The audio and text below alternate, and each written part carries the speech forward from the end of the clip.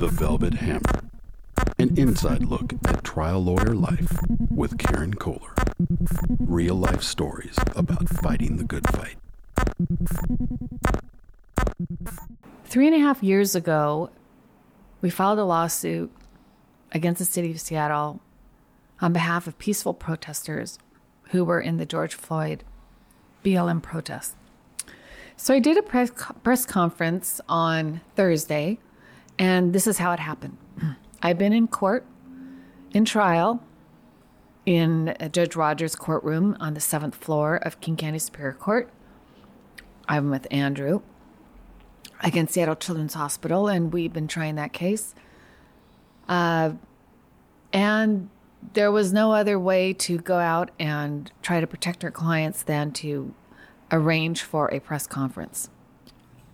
And the clients I'm talking about were peaceful protesters who we represented for 3.5 years against the city of Seattle, 50 of them. These were not people that lit fires or that hit the police or that attacked the police or attacked each other or did anything violent. These were the peaceful ones. It's been quite a battle. One of the worst I've ever been involved in. It was so bad. At one point or another, almost every attorney in this law firm has worked on the case. Some more than others, but literally I've never seen so much resources of how many people worked on this case. In addition, the city, not content with its own city counsel, who were on the case, hired additional counsel from Kale and Gates, which is one of the largest law firms in the country, one of the top 2 or top in the state, to work on the case. And they did so at a pace that was just breathtaking. By the time the case was over, the bills that we could see were somewhere around $25 or $30 million. And again, that doesn't count all the quote unquote free labor that the city used by having its own attorneys work on the case. That's an incredible a lot of stuff being thrown at us at all hours of the day and night. They try to bury us. They try to make us go away. They try to intimidate us. They harass the clients. They made them go through independent medical examinations, which is a crock. They were involuntary psychiatric and medical examinations. They took their depositions for hours, some of them multiple days worth of depositions. They looked at every single medical record that they had from the date that they were born, their employment records, anything they could grab their hands on. It was like the FBI doing an investigation of someone that was alleging that the United States did something wrong. It was like the FBI doing an examination of the person that said the United States did something wrong instead of doing the examination of the United States.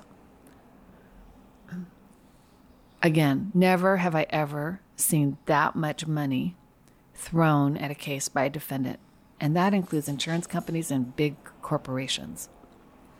City of Seattle act like money was nothing in what it did. So we kept standing. How do we do that? How do you do that when there's like 15 lawyers in your office and you're up against a firm with, I don't even know how many they have. A couple thousand lawyers? I don't know. They're not, of course, all working on this case. How do you do that when you're representing a third of your clients for free? Because when we started this case, it was pro bono. And I started it. I admit it. I was so upset by watching the protesters get pummeled. And I was so upset about what happened to George Floyd. And I was also kind of scared about getting COVID. And I'm, at the time, was about 59, 60 years old. I didn't want to go into the streets of Seattle. And I wanted to do something. And the firm agreed and allowed us to start pro bono. But then there were more clients that kept coming, and another law firm that had clients that wanted to get involved. And before you know it, there were 50 people, some who were pro bono and some who were not. Our goal was to keep as lean and mean as possible. So while the city was sparing no expense, we were trying not to spend any expense. We did the work ourselves. We did not contract it out. We brought in 3 law students. Well, 2 law students. Wait, initially there were, I don't even know how many law students. One of them was Farhad, who's now a lawyer working with us. He came in to volunteer for free, and we thought we can't just have him work for free. We should pay him like an intern. But then he stayed because he fell in love with our clients, with our cause, and wanted to continue with the law firm. John, my son-in-law, he was one of our first initial interns. He just graduated from the University of Texas and now works in Boston. We had to get creative. We had to get people that believed in the cause but would work on this case and just help us try to figure it out and deal with the millions and millions of documents and videos and everything else that we had to look at. It was exhausting. And then, of course, Alicia, my middle, became involved. Her work on the case was spectacular. She functioned like a lawyer. The things that she did looked like there's something like that came out of a history book, and yet the case took a terrible toll on the firm. It happened during COVID. We weren't healthy. We were by Zoom. It really took a toll on my relationship with Alicia, honestly. She was working here. She's no longer working at the law firm. Exhausted. That was a combination of exhaustive and exhausting litigation, but we never stopped.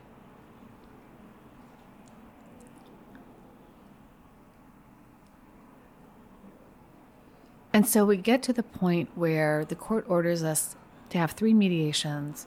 First one doesn't work, second one doesn't work, but there's progress made, and then we're getting ready for a 3rd mediation. And I can't tell you what happens in them because it's supposed to be in terms of like what was the money amounts and all that. You're not supposed to talk about mediation because you want to encourage people to settle. But I can tell you what happened after mediation. And I can tell you what happened that should have happened, that was promised to happen, that was taken back.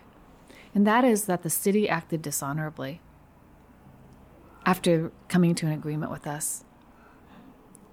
I have never had a situation, at least in the past 20 years, where a major defendant, in particular a city, has made an agreement as to what's going to happen. It's been signed off on in terms of orally.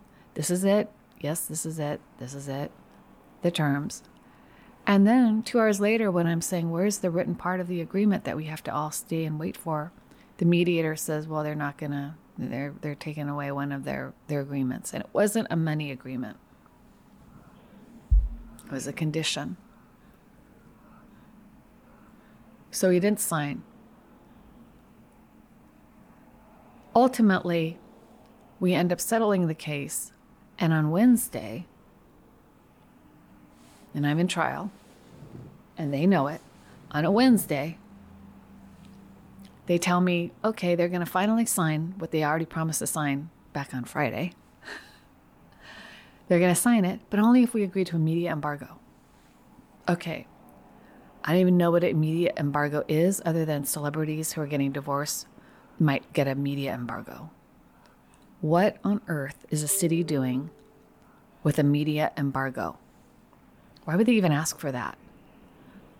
I'm thinking, okay, they want to come out with their statement real fast, and they must be doing a really good job. That's fine. Because they're paying $10 million. And why are they paying $10 million? Because we wouldn't agree to settle for less. Because it needed to be a statement. It needed to be significant. It needed to be major. It needed to be historic for the city of Seattle to acknowledge that what they did was so wrong. And they're thinking, she's in trial. She's going to be distracted and not going to be able to get on top of this. We're going to, I know this is what they're thinking. They're thinking, we're going to establish the messaging. We're going to frame it our way. Well, maybe that works for Fox News media that wants to lead with that kind of a message, but it didn't work with the rest of the media. So before the case had even settled, we had already prepared to deal with what happens if it did from a media standpoint, because we had seen another example of another city, Auburn, coming out unprecedented and talking about why they settled the case before the ink had even dried. So I thought, well, maybe the cities have all now gone to school, and they've media school, and they've decided that whenever they settle a big case, they are going to be the first one to put out the message so they can frame what happened in their own way.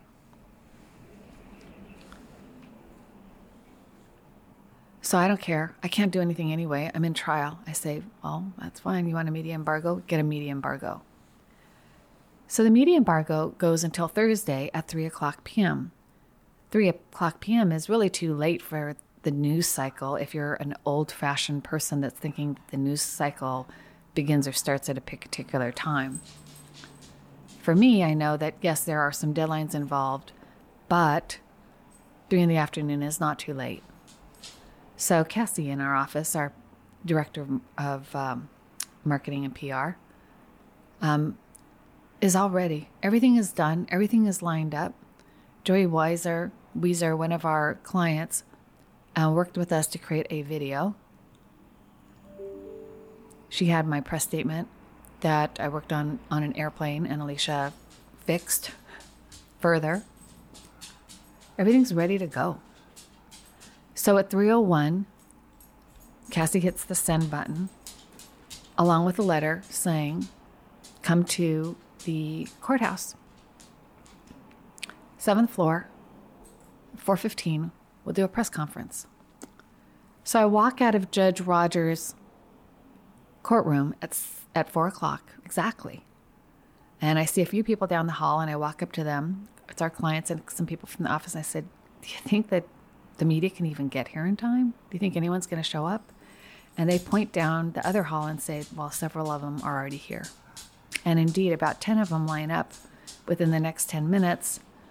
And the 24 or so of us, members from the law firm, Melanie came, Lisa came, Farhad came, Alicia came, Katie came, Kristen didn't come, she should have come. Hope I don't forget anyone. Shannon was on vacation. And then so numbers of our clients were there, and the media was there, and we put on a press conference. So what the city didn't think about was, I was already agitated because I was in week 2 of a trial. So I was already in fighting mode. Number B, they issued a stupid press conference or release that said, we don't admit liability. We're just tired of having to waste so much time on this case, so we settled it for $10 million. I'm paraphrasing it, but that's pretty much exactly what it said. So my general irritation became Spitfire rage, and I raged, which made for a very good press conference. It hit every single local media and made the front page of the Seattle Times. And let me just say that Mike Carter, who wrote the Seattle Times article, did it, and it got it to press in less than an hour and a half. So the city's attempt to beat the news cycle failed. And their attempt to take over the narrative failed because all that they provided was a general politician statement, whereas we provided facts. The lessons here that I'm sharing in this podcast really involve what we do and why media, why getting the word out is important in not just a high-profile case, but any case that we do. But, high-profile cases, you are going to get more media. Why was I mad? Was I mad just because the city broke its word and then acted like as I said, a bully punk? That's irritating. That doesn't get me mad. What gets me mad is a very simple equation. The equation goes like this. Disrespecting a client and disrespecting a cause is a recipe for Karen getting angry. Works every time. It's going to get me into full fight mode. And unlike many people who, when they get emotional or even cry, as I did in the interview, because they were rage cry, I was, hangry. I don't know that there's a word for crying while angry. I guess it's crangery. I was crangry. But my mouth still just goes just as if I'm not. I don't have any problem talking while I'm crangry. It's even better, probably. More pointed, more raw, more direct.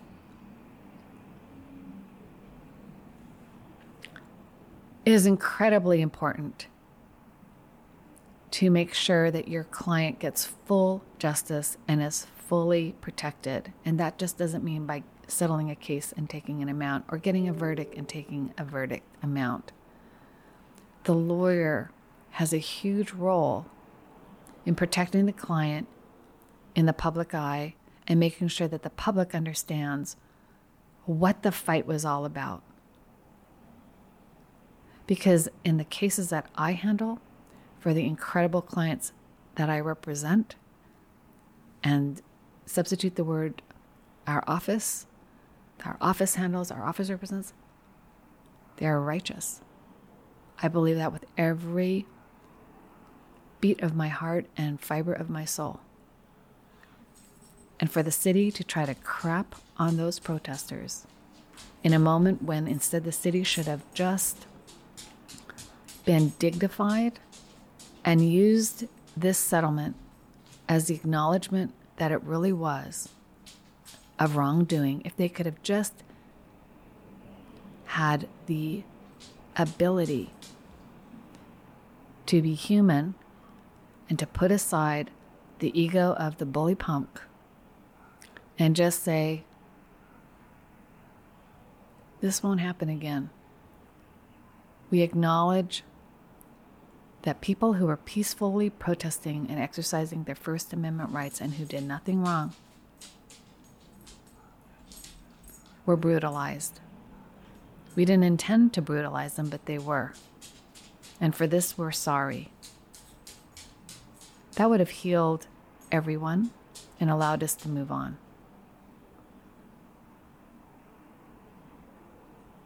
Unfortunately, until the city or whoever the defendant is in a case like this, until they can actually acknowledge their responsibility and change, all that's going to happen is I'm going to sue them again. Over and out.